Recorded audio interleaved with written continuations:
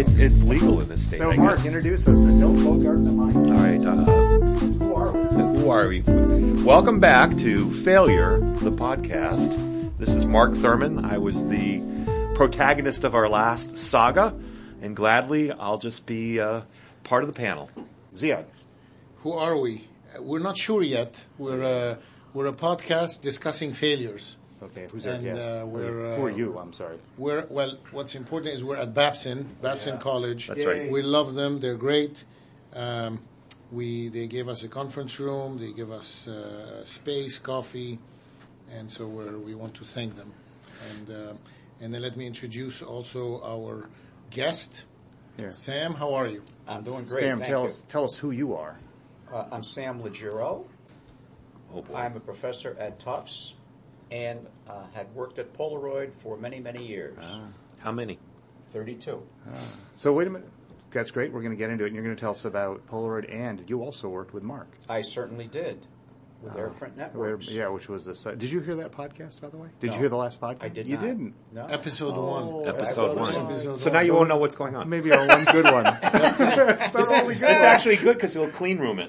Get his point of view. Okay, Ziad, who It's are you the again? prequel. What do you do? Just My like name in is one Ziad sentence. Mukaber. I'm the CEO of Boston Harbor Angels. Okay, I'm who am I? I'm Dave Pausner. I'm a partner over at Nutter in IT law, and have had the pleasure of working with all of these gentlemen. Absolutely. In some setting. Okay, so Failure the podcast is about failures. Yes. But it's also about, it's not just about failures, it's about the fact that these entities that have failed, we can learn more about stuff.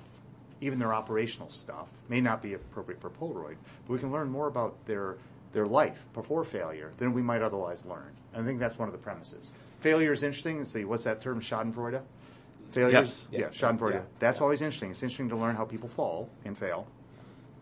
But when you talk to a failure, like when we talk to, well, not failure, I'm sorry, Mark. But it does come to mind. A failed Failed. effort. Effort. I'm still weeping. We can learn more about the actual business itself, because our theory is that going concern, you may not get, maybe not the truth, but at least you're not going to get the details, yeah? You're not going to get the operational details you might get from a company that's failed and is no longer an issue. Yeah, a fresh perspective is to look at failure as cycles of learning. Really. Right. Yeah. That's yeah. really the way I look at failure. What have I learned from it? Yeah. Right, exactly. Yeah, like, what is that thing about skiing? Whether it be a big company like Polaroid or a startup like AirPrint Networks or just things in life. Yeah. There's a failure. What have I learned from it? What can you tell? So the audience right now are, let's see, there are 4 of us in the room. Your wife probably is not going to listen to this. So there's 3 of us, and our wives will listen. So there's an My audience wife won't of- listen. Okay, there's She doesn't want to 2. hear any more Mine of my won't. voice. One of my kids won't listen, and your wife might. So and we have a friend who will. So there are 3 or 4 people who are in the audience. Okay. Probably all of them know what Polaroid is, but there may be an occasional straggler who doesn't know what Polaroid is. Sure. Can you tell us what was Polaroid? Sure. Polaroid was one of the great American companies that was founded by Dr. Edmund Land in the 1930s, and it was noted for its instant photography. Although its original products were polarizing sheet that's ubiquitous today, used in cell phones, watches, every place you can imagine, TV screens. That was Land's initial invention, to come up with synthetic polarizing material. From there, famously in the 1940s, when he was on vacation, his daughter said, when he took a picture with the then conventional Kodak camera, "Daddy, why can't I see the picture now?" That then sparked creativity beyond belief in his mind, where he could then, within a couple of hours, visualize an instant photographic system.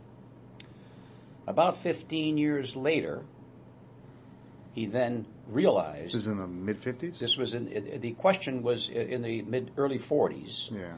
And in the late 50s, actually the early 50s, the first Polaroid camera was introduced to the world in Boston.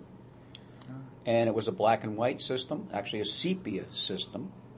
Sepia, which means? It's a brown tone as opposed to black and white. More Yellowish, like a brown. orangey color. Yeah, orange. Yeah, exactly. Yeah, exactly. we associate with old pictures. And it was a 5-pound camera, almost a weapon, really. It was, and I have one. It's a beautiful piece of engineering. Almost as large as Mark's brain. Oh, yeah, right. And the way it worked is you take a picture, you make an exposure, and you'd then wait a minute, and you actually would remove film from the camera, wait a minute, and then peel the so-called negative from the positive, and there you'd see the image. And it smelled great. It smelled great. It was fabulous. Yeah, Yeah, it had that pyridine weird- was the component in the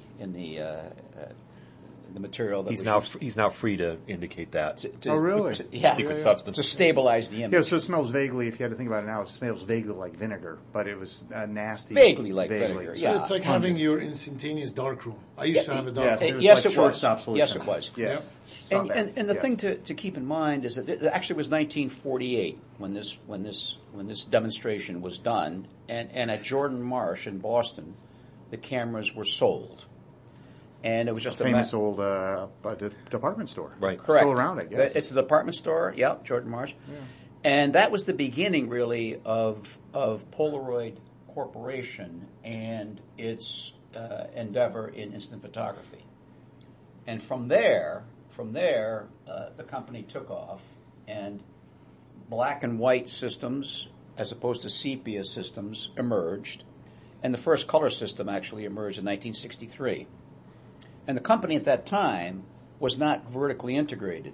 It was it did the R&D work under Land's direction, and then it contracted out to various companies to make film and to make hardware. And then the big play, once the company was successful and the darling of Wall Street, as it was, By the mid-'60s or the by 70s? it was by the 60s. It was a darling of Wall Street, and the stock was very high, and Land was one of the most was the third richest person in the United States at that time, I believe, Edwin Land. Behind Bill Gates and...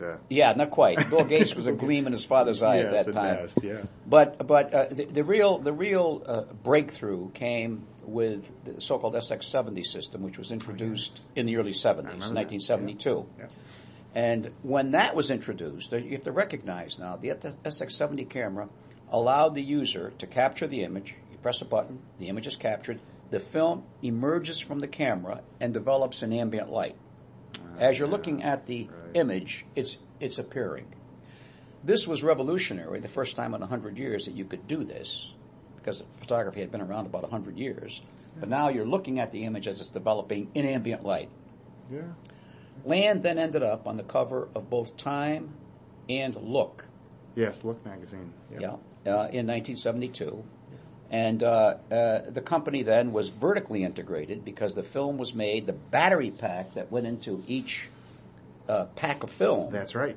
Yeah, they were big was film manufactured packs, yeah. right here in Waltham, not far from here, in Waltham, making Polaroid at that time the largest battery manufacturer in the world. Why? Because 100 million packs of film were sold every year, and each one had a battery, a flat battery. Right. Why did Polaroid make the battery? Because no one else could. So now the interesting thing, the thing that made the history books, is that in 1976, Kodak introduced its version of SX70. What was that called? It was called the camera was called the Handle, and it had a series of letters for the film, PR something. Yeah, right. And that didn't make it to market, as I recall. Well, no, it did make it to market, and 1 week later, Polaroid filed suit in Boston Federal Court for infringement of 12 patents, 8 film and 4 hardware, 4 camera. Yeah. This is now 1976. Yeah.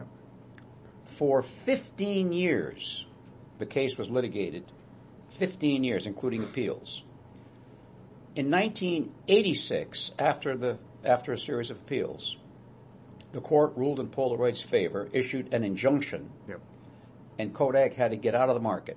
They had to So close they were down actually everything. they were in the market. At They this were point. they were I in the don't remember market. that at all. They were in the market and punishing Polaroid with the handle. with the Do handle. you guys and- remember that at all? Well, I was going to cite a I book don't that want to interrupt Sam, but I don't remember that darn thing at all. I do, but the Family thing I was going friendly. to say, and Sam had originally recommended this book called A Triumph of Genius, Edwin Land, Polaroid, and the Kodak Patent War by Ronald Firestein. Yeah, Michael Fierstein was a Ronald. junior. He was a junior attorney at the time for Oh, yeah. Polaroid. Heard his name, And yeah. so he wrote what really happened during this 15-year period. But just to Okay, complete keep the story. yeah. Sorry. So the handle, just to some complete of the us story, knew it. yeah. Because there were many Ziad's versions not telling us. of No, Kodak. I'm enjoying the Sorry, feedback sorry. before things go bad. Yeah. So He's always looking for the worst. So here we are. It's getting close. 1986. Okay, the injunction. Yeah. Kodak has to get out of the market. That, of course, was a tremendous boost for Polaroid because all those people that were using instant Kodak systems and wanted to continue using instant systems now came to Polaroid. Yeah. So if you look at the record, you see a big spike in the Polaroid sales in 1986. Yeah. In 1991, 5 years later, Yeah. the case was finally settled in terms of payment. Yeah. Kodak paid Polaroid $925 million. Which back then was a lot. Back then, and today is Still a lot. still Yeah. the highest settlement in Yeah. U.S. patent history. Almost a billion. about Almost a billion. Okay? Polaroid wanted triple damages, but was unable to prove willful infringement, so it ended up with just the $925, which was not bad. Not Not yeah. bad. Yeah. Well, I'm Okay. sorry, but what's Bill Gates worth? I keep coming back to that. Right now? Right now? Right now. 75 billion. Okay, Yeah. so Put it in perspective, that's the 925 million back then was a Pocket. Yeah. No, back then- huge It number. was big. It was big. Yeah, back then, probably Bill Gates was worth 10 billion or 20. Oh, really? Think? Yeah. Could have been. That's true. Facebook. So, Keep yeah. going. Yeah. Okay. So now here we are. We're in. It's 1991. Okay. Yep. Now, one other little detail. In 1988, there was a takeover attempt of the company. That's right. Okay. Right. By Roy Disney, Walt's brother. Yeah.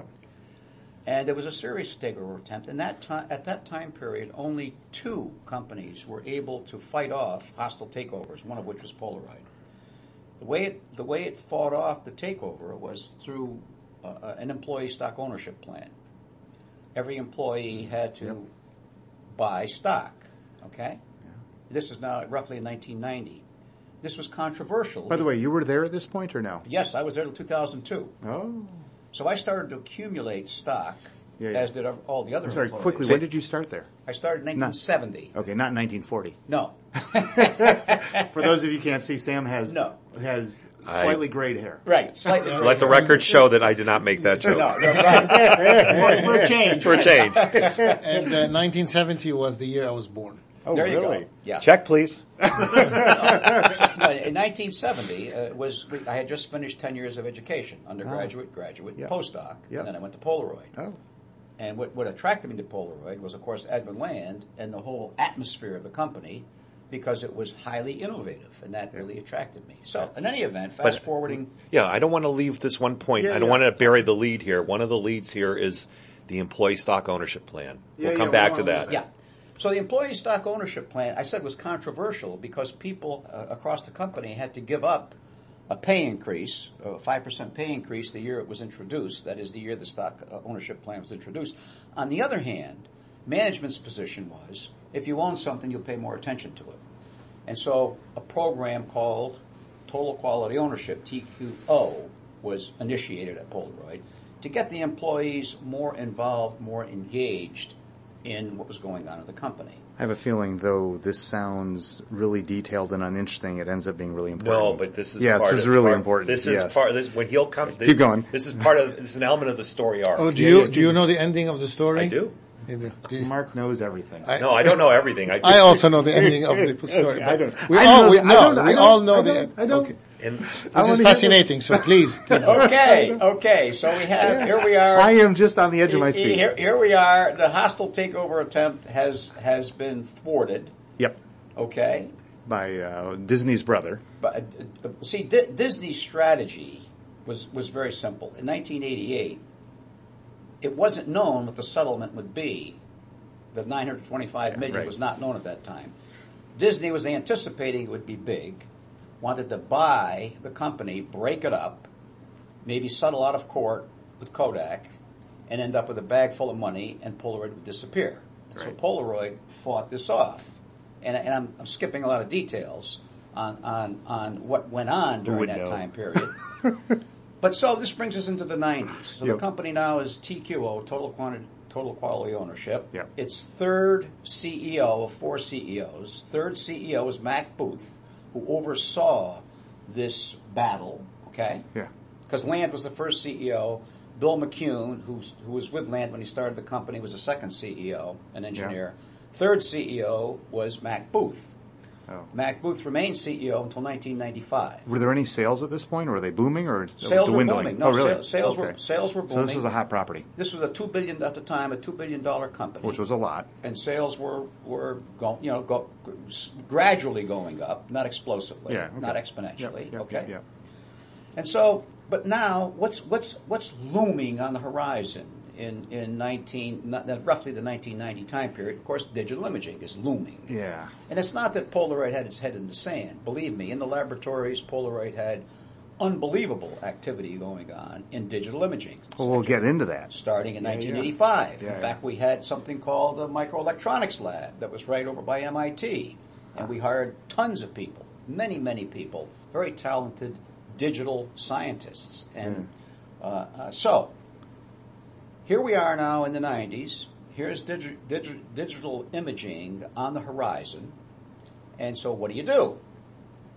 Well, among the things that the company did was they introduced a system called Helios for medical imaging. Helios was an X-ray, digital X-ray Yes. system. It gave beautiful, beautiful X-rays, high-resolution X-rays using digital technology. Ah. But it failed. It failed for a variety of reasons that we can get into later if you're interested.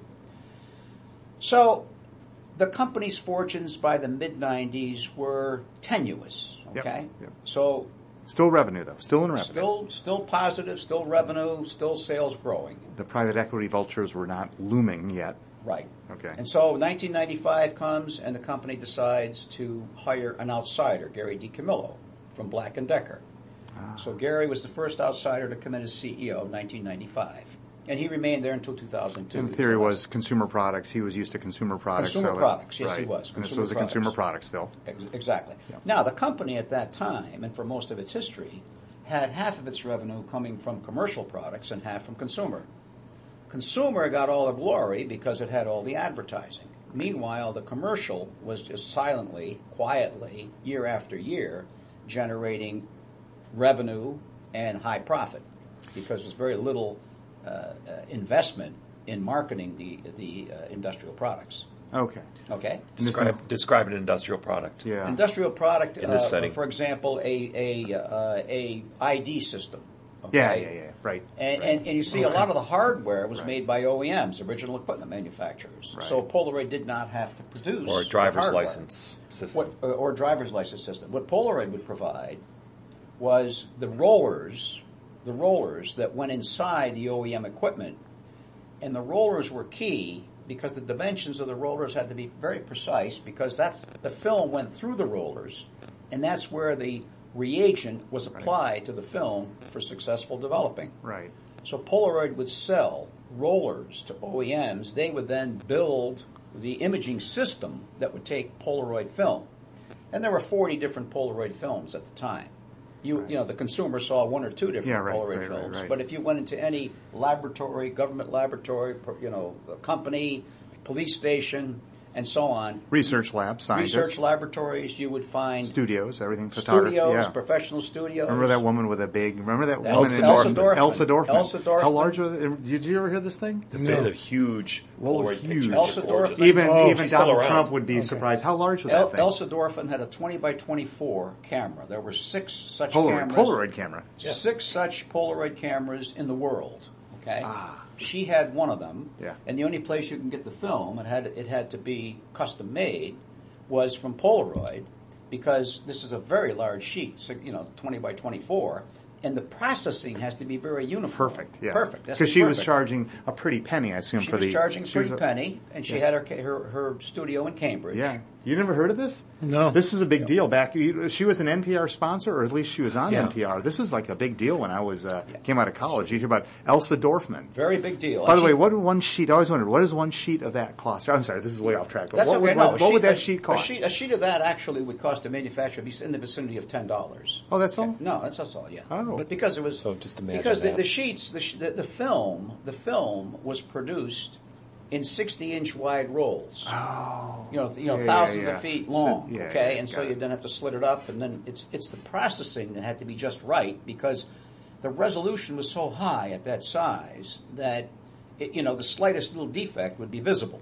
Just out of curiosity, just finish that quick story and we'll get back. What would she charge for she was a professional photographer, I assume a good one. Several that was nice. Okay. Yeah, it was wasn't like $10,000. You'd go and sit in there, okay. she'd get a picture, she'd sign it all the time. I have many of them in my home. Oh, really? Yeah, yeah. Oh, neat. My children of me and so on. When the sales reps would come in, we'd take them there to get their portraits taken or the group shot taken. Yeah. So we could hang it in the training center.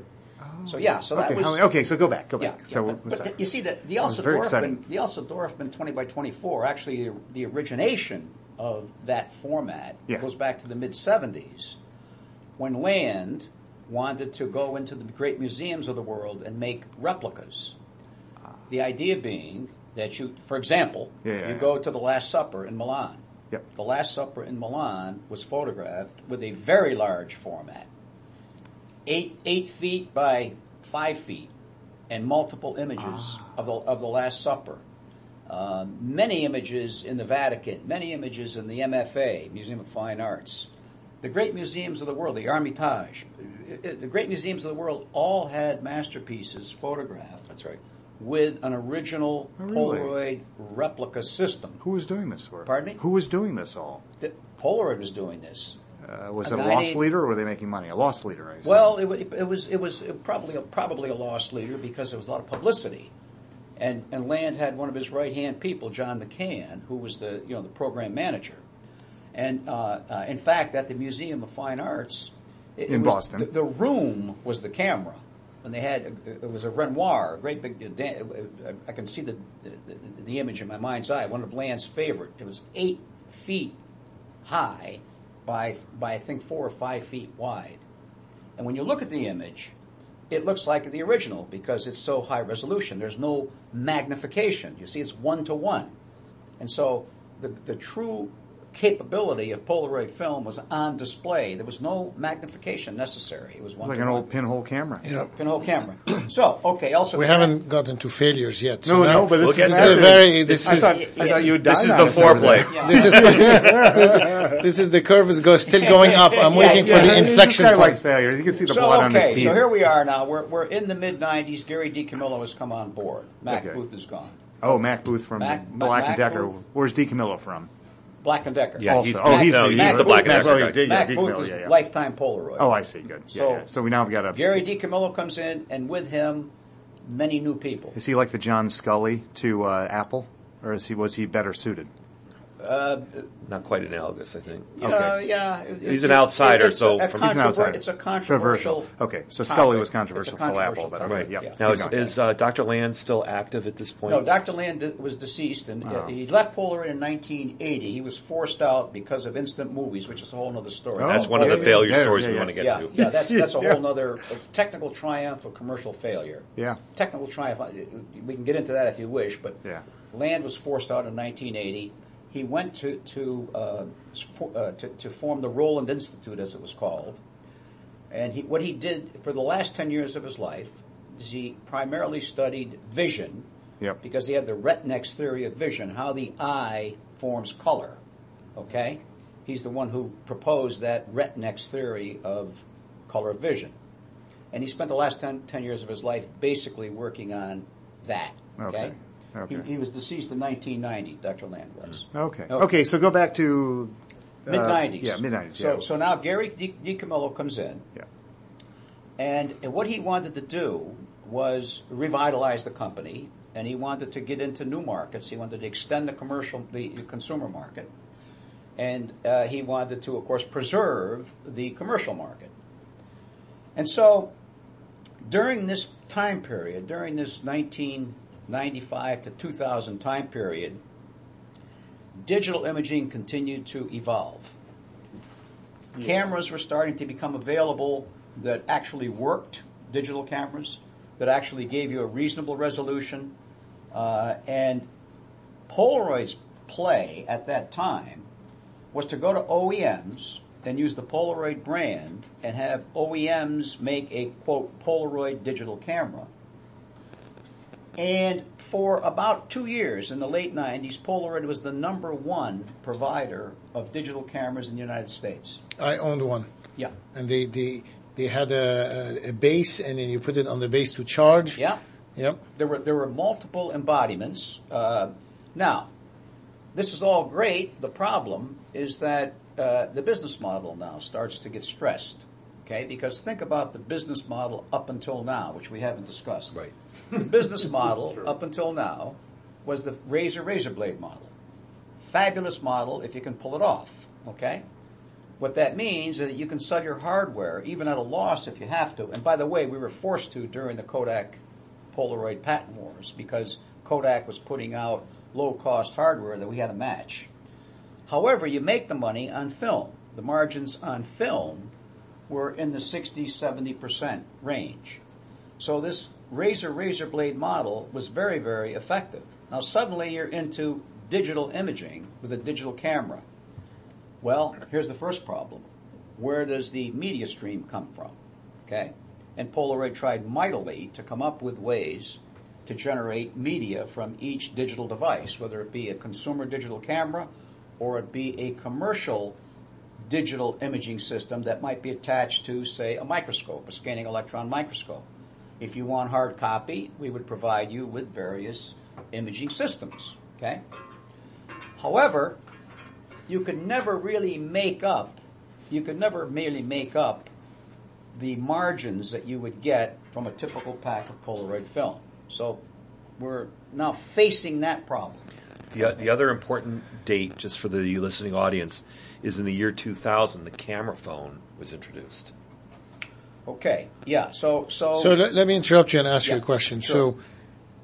So are we at the inflection point? Are things still looking up, or are we starting now the curve is starting to go down, and the company is starting to understand that it had a problem? Yeah.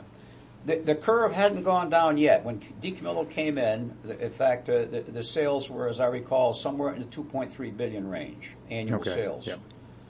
But the gathering storm was happening. Yep. Okay? Digital imaging was coming. Yep. And Helios, which cost a lot of money, was the not succeeding. the medical. The medical X-ray Yep. system Yep. was not succeeding in the marketplace. Yep. Okay? And so that was a big issue. You see, the way the business was set up, I mentioned earlier that half of it's commercial, half of it's consumer. Yep. When you lose commercial customers, you're in deep trouble because commercial customers tend to be high-value customers.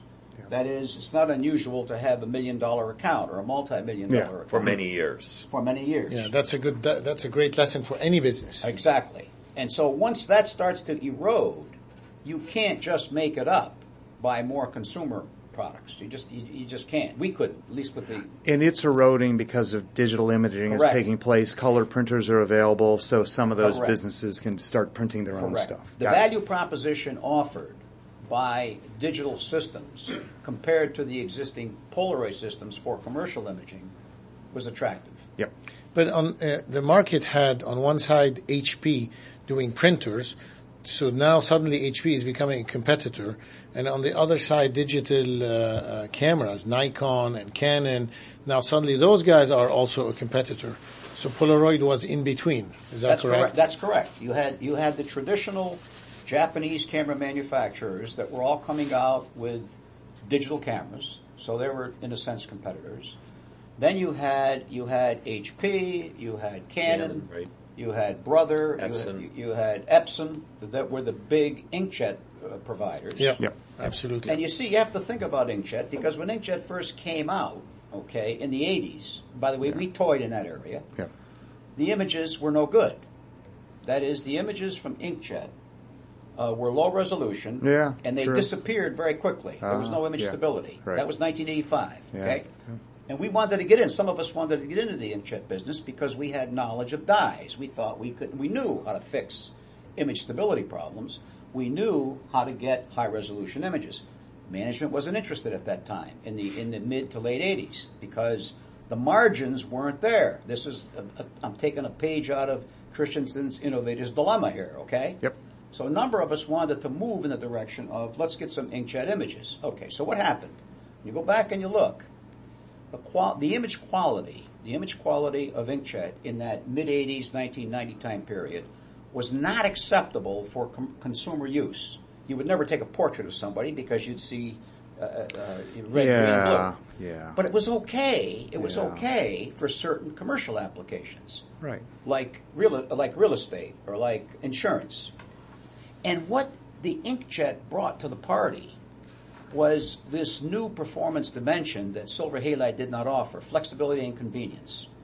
Silver halide did not offer flexibility and convenience. So halide being Film. Polaroid film, yeah. Polaroid or any Yeah, film. yep. You take a picture, the format's fixed, and now if you want to put it in a report, how do you do it? Well, you got to paste it, cut it, paste it. Right. If you have an inkjet image whose quality is good enough, what you could then do with that inkjet image is now you could make it any size you want and embed it in the document. Right. You could build the report around the image. But we lost the curve now. Oh. Where are we? So here we are. So now, here And we by are. the way, for our listeners, that noise 5 minutes ago, our 3 listeners. that was David grabbing a muffin. Oh, that was the Live. muffin, Oh, but and you didn't eventually mention the with noise the power before that. cable. The power And cable. the power Hey, you cable. know, in the end, we And I need was power. told I was supposed to be, sit still. I'd asked Mark to sneeze a few times, but he wouldn't. To complete the inkjet story and move on. Yeah. Okay, so now time goes on. Yep. Image quality with inkjet gets better and better and better. HP and all the companies we've mentioned, Epson and so on, continue to make improvements. The muffin was good, by the way. Suddenly, it's good enough for consumer use. Okay, Would have been good. and then suddenly the image quality coupled with the convenience and flexibility disrupts silver halide, whether it be Yeah. Polaroid or whether it be actually Kodak. Yep. Okay. So now we're into the late 90s, okay? The late 90s, suddenly we're starting to lose big pieces. And what's the revenue? Roughly? The revenue yearly? now is starting to go down from 2.3. Rather than go up, it's going down. It's Yeah. now starting to it went below 2 billion. Just a second. Ziad, are you getting excited? So is this the inflection point? He's dying to know. This is an inflection point. You can wait. No, but that's, Just like a I mean, few the whole minutes. point of this podcast is also to try to identify when do things start to go bad, Yeah. and then if you go back in time, were there any indicators Yeah. that things Oh, were yeah. going to Yeah. go Yeah, bad? yeah. Keep So- going. Okay. Well, that's all built in. You're in- hearing yes. it. You're in hearing the it. case- You're hearing it. In the case of Polaroid, things happened very rapidly. Okay? But just let me interject one other historical note. So, Mark's- camera phones, yeah. year 2000, the emergence of commercialized desktop publishing by Apple was 1985. Yeah. Yeah. And that also speaks to the point of, again, you could insert an image within a document more easily Yeah, yeah. now, and that the Well, laser printers are getting But better. Sam hasn't yet told us. We all think I know, I'm that just trying to get there's so some much basic going on times. behind Yeah, the scenes. right. We haven't even started Yeah, I talking mean, about the it. internet is going. Yeah, we'll have to have podcast version Microsoft 2. Publisher. Right. Okay. The internet, version 3. The internet is going. We're Yeah. aware of it. Not only are we aware of it, but we're talking to online photo finishing companies with the idea of acquiring them. Yeah. Because we knew that eventually the party would be over. We knew that people were going to switch to digital. And the question Yeah. is, how would we play? You in and that game? Blockbuster. You and Blockbuster Video. Correct. I mean, in fact, we had a strong presence in the video market. We were, again, through OEMs and our brand, we sold millions, tens of millions of videotapes, blank videotapes, VHS throughout the 80s and into the 90s. And it was a great publicity campaign for us, because in your home you would see, on your TV, Polaroid, because the spine would have... Right before the FBI warning? Pardon me? Right before the FBI warning on the videos. No, the This was FBI on the warning was physical, on the screen. on the physical cassette. On the physical cassette. No, when they were playing the videos, it starts. Well, you I pay you were attention watching to that. different videos. Yeah.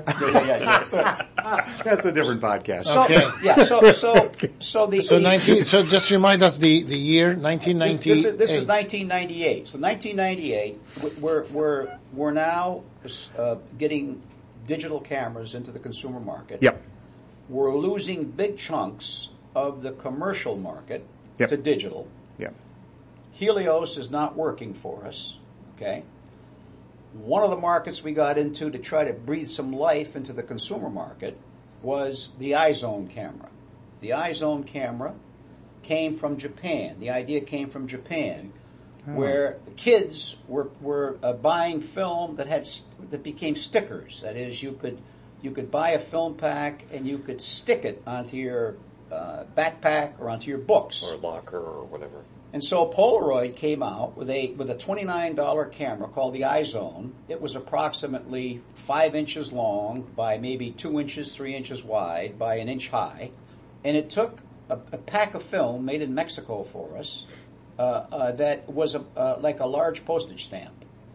And it was a 10-pack. No emoji, though. There were no emoji on this. emojis. That was where you lost out. No emojis. You needed emojis. And so for a couple of years, this generated a lot of revenue really? and a lot of buzz and so on, but it was like a toy.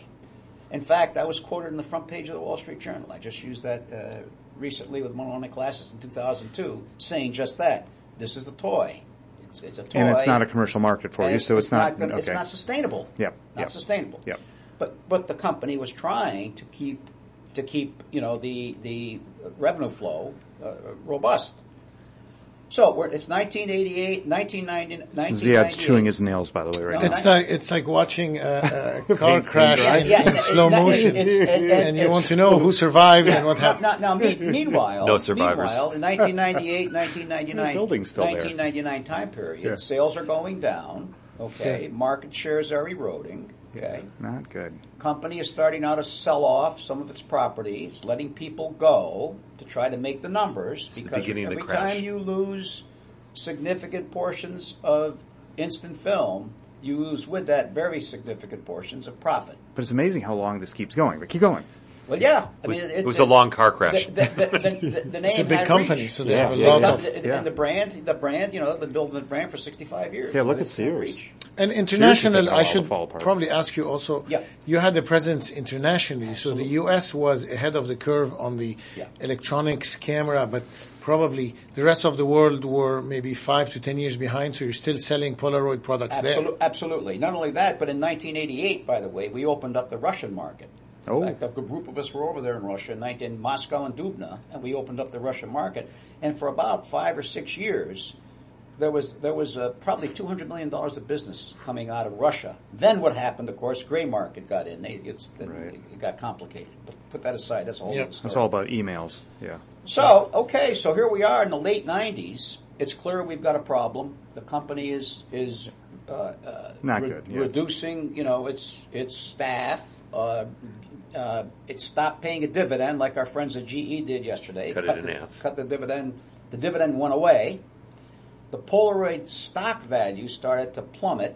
Now remember, employees, including this Yes, one right yes, here. right. This is the total quality assurance or were whatever it heavily was. vested, Yeah, yeah. okay? Yeah. Heavily vested in stock. This is This is that's even why I going highlighted back that to point earlier. going back to the ESOP. total quality ownership or Going whatever back it to was. the ESOP, because Ah. every 6 months, every Oh. employee would get another allocation of stock. And this is you're going to tell us this is going to accelerate the decline. Correct. Ah. See, not only that, but in the late 90s, in order for the company under DiCamillo's leadership to show a unity with the management, the top. I was an officer of the company at the time. We were asked to buy stock equal to at least 1 year's salary.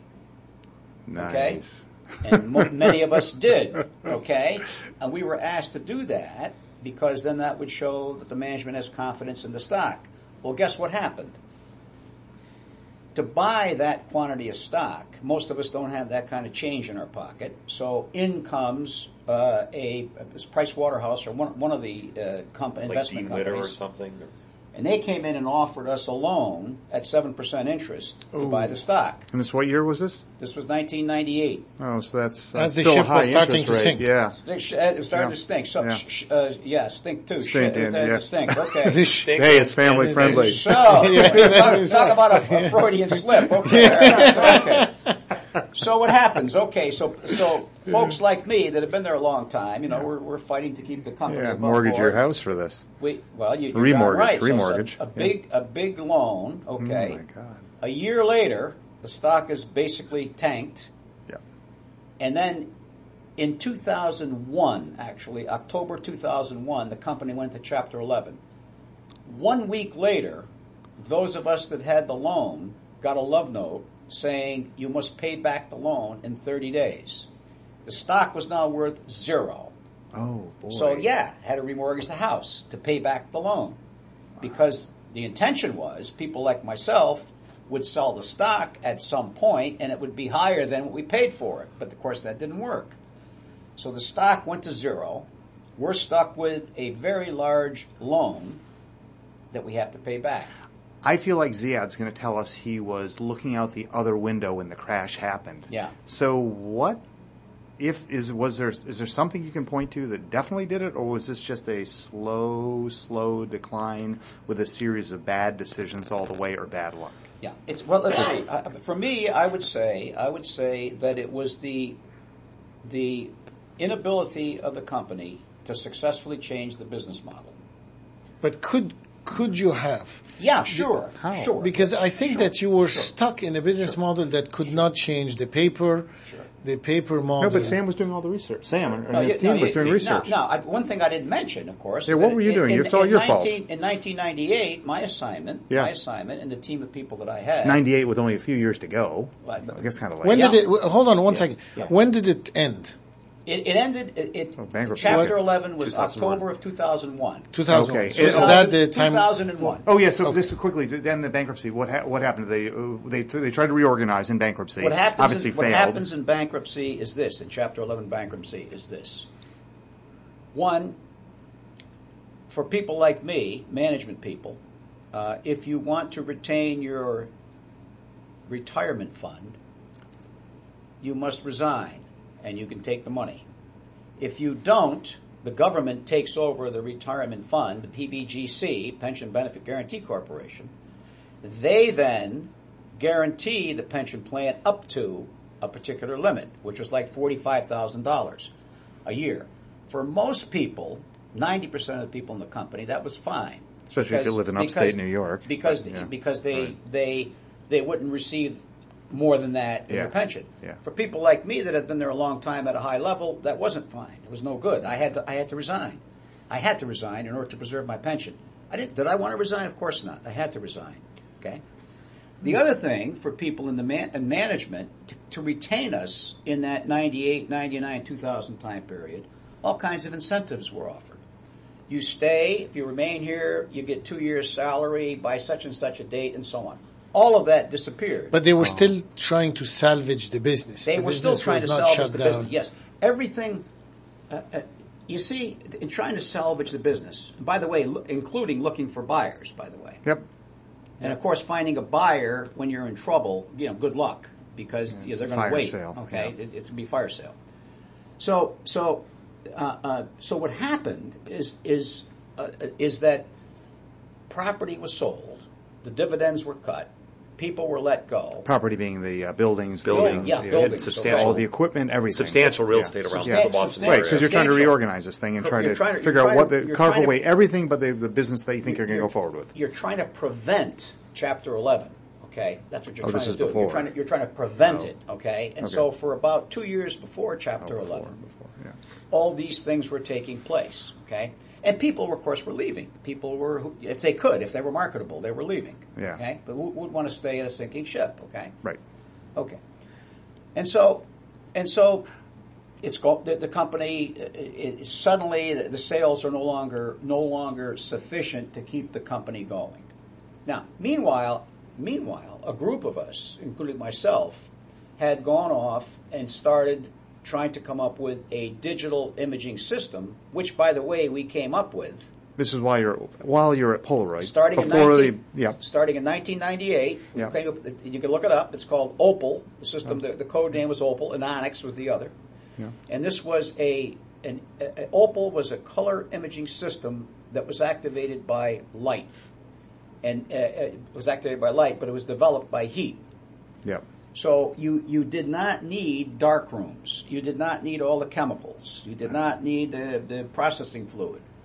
That was all designed out, and it was really a revolutionary system. And the quality of the images were equal to 35 millimeter silver halide made by Kodak. Beautiful. Yeah. Problem was that it ran out of runway. Problem was there's no more time. In Chapter 11. What happened? Because in theory, that project could have been funded. It was, yeah. Okay. So in Chapter 11, what happened is this: many people left. Many people left the company. Yeah. Either if they were at a high enough level, they left to take their pension with them, or they left because they were discouraged. And so you're now left with a skeleton crew, basically. Okay, a skeleton crew of people that are managing what's left of the business, and it's going down rapidly. Okay, now the Opal group that I was in charge of at the time, when I left, this group remained independent, and they had outside funding came in to continue the company, this part of the company going. It was called Zinc, Zero Inc. Okay. Well, no, this is so bankruptcy occurred October 2001. I entered the scene as a consultant to Polaroid in December, right? Yeah. 2 months after that, working out of the Wayland office. It was instant digital printing, Polaroid IDP. And then Zinc Zinc was sort of the marketing name for Onyx. And also we'll come back to AirPrint emerged, the beginnings, the gleam in the eye for AirPrint emerged in this time frame. So for before those we of get us down that there, listen to the other so I guess podcasts. for context, and I'm trying to be true to what I'm sure Ziad's thinking, which is how this might have been prevented. And the problem is if this had started 10 years earlier, not 98, it should have started in 88. But you said it was. Yeah. But we need to get back to that. But we're going to run out of time. And I think I would suggest talking about some of the contributing factors. So you had the environment, digital, the rise of digital, change in market, but you had internal contributing factors around spending and management. One last thought, which will be obvious on the bankruptcy. Obviously, this failed, and Chapter 11 must have ended without any successful reorganization, and the company was acquired by a series of companies. No, the number of things happened. Just finish that up quickly. We won't interrupt you. October 2001, Polar went to Chapter 11. Yep. Then what typically happens in Chapter 11 cases is you get bottom fishers that come in.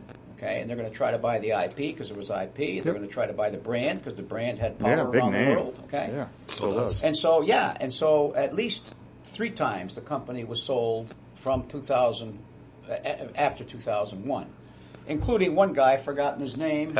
Petters, yeah. Petters was in jail. Remember that? Yeah, remember that. Petters was, Petters. One rule in this podcast: don't bang on the table. Yeah, Petters not laughing. The only rule. The only rule. The only rule. Yeah. Petters was the second buyer. There was One Equity Partners was first. One Equity Partners was first. They bought it for it was disgraceful. They bought it for they bought it for small money and made a lot of money in the transaction. Really? Yeah, on the backs of employees that had been there many years. Oof. And I find that disgusting, to be honest with you. But anyway, that happened. That's the way it works.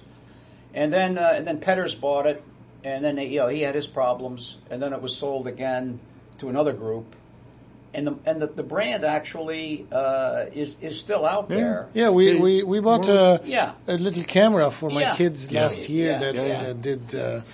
I don't know if it's of any value. Maybe it's still a toy. It's still, exactly. It's a branding company now. Yeah. So where it is today is branding company, and you'll see the brand on different weird items. Okay, so you go to the Consumer Electronics Show every year, and you see this Polaroid booth, and you're like, who the hell are these people? Okay, so it's still around in some form. It's around. Okay, so let's go back to with I don't know if we have time limits. There are no rules, but we probably should pretend there's a time limit. Go back to try to not deconstruct, but think about what could have changed when to have avoided this disaster. And would you have done anything differently now looking back? Okay. So let's see. Probably nothing could have been done to change it. That's too easy. Yeah. Why? Well, let's see. It's the same argument made for Kodak. Same argument can be made. Everything has a beginning, middle, and end, including technology, including categories, including companies. Okay. And in my view, instant silver halide had run its course. Now, what could you have done? Well, taking that money and put it into something else. Potentially, you could have just blown up the company. You could have reduced the company, the expenses to next to nothing, and started an autonomous group. Okay, you see, the company's assets were all focused on something called instant photography. And you couldn't go in there and throw a switch, and all of a sudden, all those assets become digital assets. You can't do it. You couldn't, but there were optics, there was knowledge of the markets, there were channels that had already been opened into all through the marketplace. That could have been capitalized on. So what I would want to know, what are the inertial forces? There's inertia that keeps companies, the reason there's a beginning, middle, and end, is because inertia seems to drive you towards one end, when in theory you could, unfortunately, fire a bunch of people, I hate to say that, and redeploy assets. Why didn't that happen? Because you can't come up with a business model. You have to come up with a business model that works. You see? Why can't you? Everyone hired Bain and everything else back then to try to come up with a new model. We had McKinsey, Bain, you name it. We had more people. Were they telling you the right things? Of course they were. Well, I don't think so. McKinsey, for example, I can remember working with McKinsey for almost 10 years. Don't say anything bad. Say good things. No. McKinsey's a very talented group of people. But they were advising the company on Helios and other industrial digital products. And they were wrong. Okay? They were wrong. But to answer your question, for me, I think, you when you have assets, you have, there's a theory, Christensen's theory, RPV, resources, processes, and values. When you look at a company, you can characterize it by its resources, things you can buy and sell. Yep. Its processes, manufacturing, hiring, product development, okay? Yeah, also meta processes. And meta processes, which and its values, the decisions. Which are very important here also. How you make decisions, whether it's customer selection, whether it's business model, okay. Resources are easy to change. You can borrow money, you can hire people, easy to change. Meta processes can be applied in other markets. Processes and values are hard to change. Not impossible, but hard to change. But you wouldn't have wanted to change the values. The values were great. No, they weren't. They were not great. No, they weren't. The business model and the margins that you had to make were too high for digital. They were too high. So you were stuck against forces that it made me think of Blockbuster.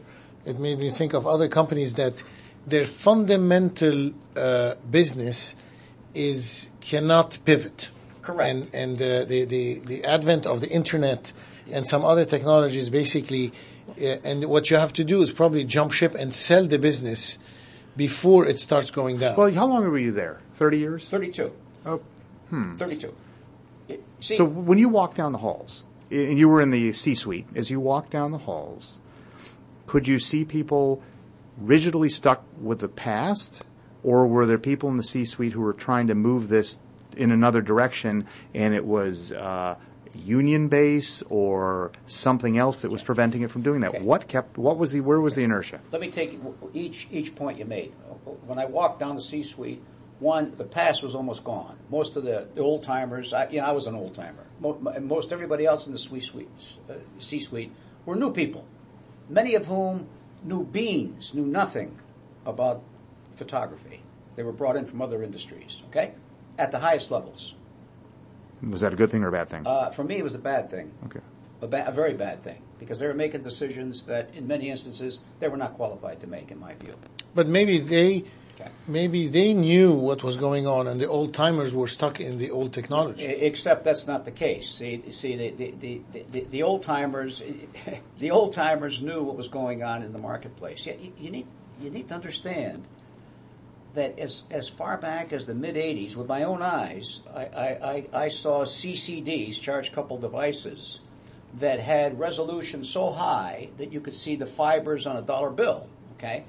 The problem was, how do you take that technology and make money? That was the problem, okay? We could not come up with ways to make money with that technology. It did eventually happen, though, didn't it? It did eventually happen because companies start with the right RPV. You start with the right processes, the right values, and the right resources. Well, isn't that why you have a Skunk Works within Polaroid, or did that not exist? That was just digital printing. Skunk Works were all over Polaroid. Just like 3M, Skunk Works were around. What happened? Why didn't those work? Ran out of oxygen. The Skunk Works are great for technology. I mean, technology is half the story. The other half is the business model. And companies like Polaroid had technology up the gazoo. Really, we had technology everywhere. What we didn't have was a working business model. Now, why is that? Well, maybe you get used to, it's like a drug. Maybe you get used to 60% margins or 70% margins. You can't break away. But that was the core problem. Was there a business model skunk units? I'm sorry, let me ask that one I have question. a question. Okay. So, Yeah. Okay, go ahead. and we'll what get back. one solution would have been to acquire a company that would survive. So, for example, you go around and buy HP or Nikon or Canon. So you buy a company that then would survive, and yours goes down, and then you become them. Yeah, and that would have been great if we had the money. But you have to understand at this point we were hemorrhaging. They blew through the billion Yeah. that they'd gotten from the Yeah. Kodak settlement. Okay. So it's important for the listener to keep that in mind. They had $1 billion burning a hole Which in was their roughly a half a year's revenue. half a year's revenue, or Though this one money, division's revenue. but this was revenue that came in without additional costs. So, well, there was yeah. a fair hefty legal Well, cost, but it was the money was invested. A lot of it was invested again New with the technology. guidance of outside consultants in the projects that I've already referred to in Helios, and then there was a graphic arts project also. Right. That's where the money was invested, and also invested into building a electronics center. Not building it, but to sustain the electronics center, the microelectronics center. so. Did you get your question answered? Because I want to, after Mark Yes, asks I'm one, trying I- to I'm gonna figure jump out. in. I have a new So one- the I have a new one answer, coming up. Hold on. and before we end the podcast, We're not it there. I seems want- that this is yeah. one of those stories that could have not been avoided. You can't. The failure of the company cannot have been avoided unless you made a dramatic move of much earlier, and the signs were not there in the mid '80s to early '90s. Yeah, I would say this. I would agree with what you said. I never want to close the door completely, David, on being able to resurrect the company. It's just the probability was so low. Okay. Now, what's the basis of my saying this? Well, Fuji was in the film business. Okay, Fuji's still around today. Yeah. Fuji took their chemical business, and they, among other things, they went into the cosmetics business, and they went into the electronics business successfully. So they were able to pivot, perhaps pivot, maybe we use a different term, and they're still around, okay? Kodak was unable to do it. Agfa was unable to do it. Polaroid was unable to do it. Let me go back. The thing that's bothering me is the skunk works sound like they work. That worked for Sometimes, Polaroid. Okay, sometimes. well, if you have enough of them going, one of them is going to get, well, we don't know which one's going to get to the right technology, the right time, and everything else. So it sounds like Skunk Works can work for technology. If they can work when things are going well, but you see, when you're losing money or your sales aren't there, and you start cutting people, Skunk Works aren't they're going to go away. I agree. So what Yeah, I so get they're to was going that, but well. there's one thread, Yeah. which was the Yeah. notion that Skunk Works are for technology, and what you were about to say was Skunk Works don't work for business models. Correct. So were there not efforts, Skunk Works like efforts going on with respect to business models, or what was it that kept the business side from advancing as much, or at least exploring advancing as much as with a Skunk Works-like project as was happening on the technology side? When you talk about Skunk Works, it's rare that you talk about Skunk Works for business models. Why? Skunk Works, Why? Well, because Skunk Works basically are usually technology-based, okay? Yep. So when you talk about business models, that's usually a strategy group that's looking ahead, for example, a planning group. It's not, you don't have, perhaps you could have a bunch of financial interesting people idea. that are... It's Yeah, hard. why? It's Yeah, very why? hard. Why? And by the way, David is a lawyer, so Yeah. What does that have to do with it? since I don't know. He also has a physics degree. Yeah. So wait a minute. So why doesn't that work? Is the Skunk Works on the business side known as something else? Is that known as splitting off it's known as a McKinsey. sub?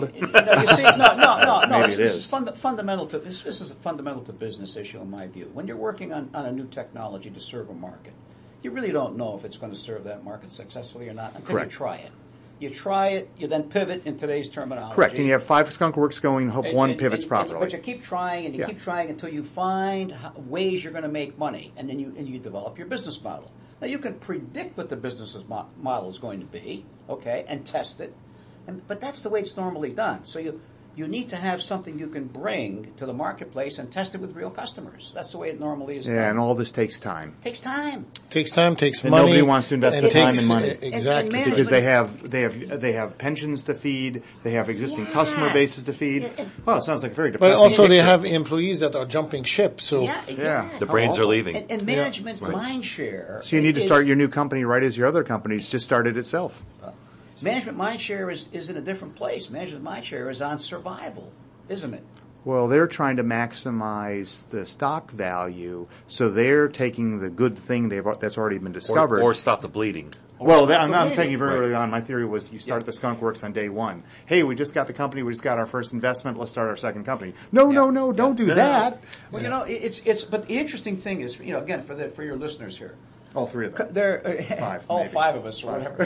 Yeah. I'll listen a few times. Thousands. There are companies that have lasted 100, 200 years, and they have managed to reinvent themselves. Corning comes to mind. 160, yeah. okay. Yeah. They've managed to reinvent themselves. GE, we'll see. They're 125 years old, but right now, it's. But we don't know. We don't know. We don't know. They're certainly carving off non-profitable units. I have.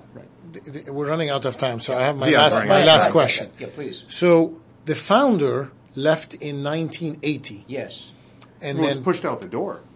so I want to ask you, what was the impact on the founder leaving? Because he doesn't seem to have left a vision other than the photography or instant photography, as opposed to Steve Jobs or some other companies where the founder left a vision that goes beyond the actual process. Steve Jobs didn't get kicked out. He did. Did he get kicked out? No. Initially. No, that was But way then back he when. came back. Then he came back. And so, Did I wonder did Land get kicked out? Yes, he was forced out. Why? He was forced out because he was a strong advocate of Polavision. He wanted instant movies, and the board of directors and others did not. Were they correct or not? Who was It correct? turns out that they were correct because video came on. It came on, and instant movies were bypassed. What was that? Video killed the radio star? Video Was that the- certainly killed Polavision. Yeah, Yeah. Yeah. video. Had Benatar? but the Something like that. other comment as we're ending this podcast is that Yeah. startups. You just confirmed after an hour that there is a place for startups in this world, because large companies sometimes cannot, because of their trip fabric, over themselves. neither pivot or reinvent themselves. I'm not saying all of them, but many. Yeah.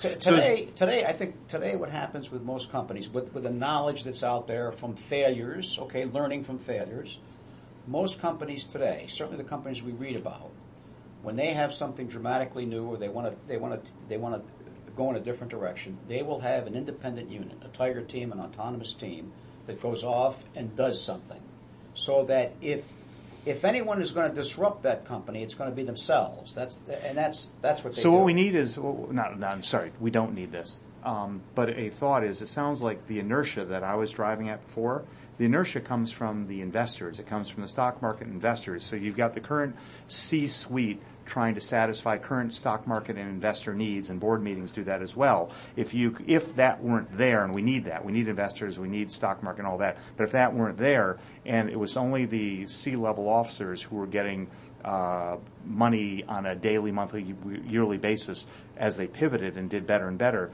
you could pivot more quickly. Well, that's the Dell theory. So Dell, was public. Then Michael? he took it private, Yes, and now yes. they acquired EMC. You beat me to it. Yeah, so Yeah. that's How'd one that way work out? to pivot. Well, it's working out quite well right now, and I'm assuming I'm an once Apple guy, so I missed that. No, but it has local come impact. back to private, which Yeah. allows you to make private swift, with fewer vocal investors. yeah, and That's then right. you can make decisions, That's you right. can pivot, you can change, and then you can relaunch. Is that helping China, by the way, on that theory? Does that don't know. help China? But 'Cause the the other money parallel I comes from want the to draw, government. again, Yeah. knowing that time is drawing near.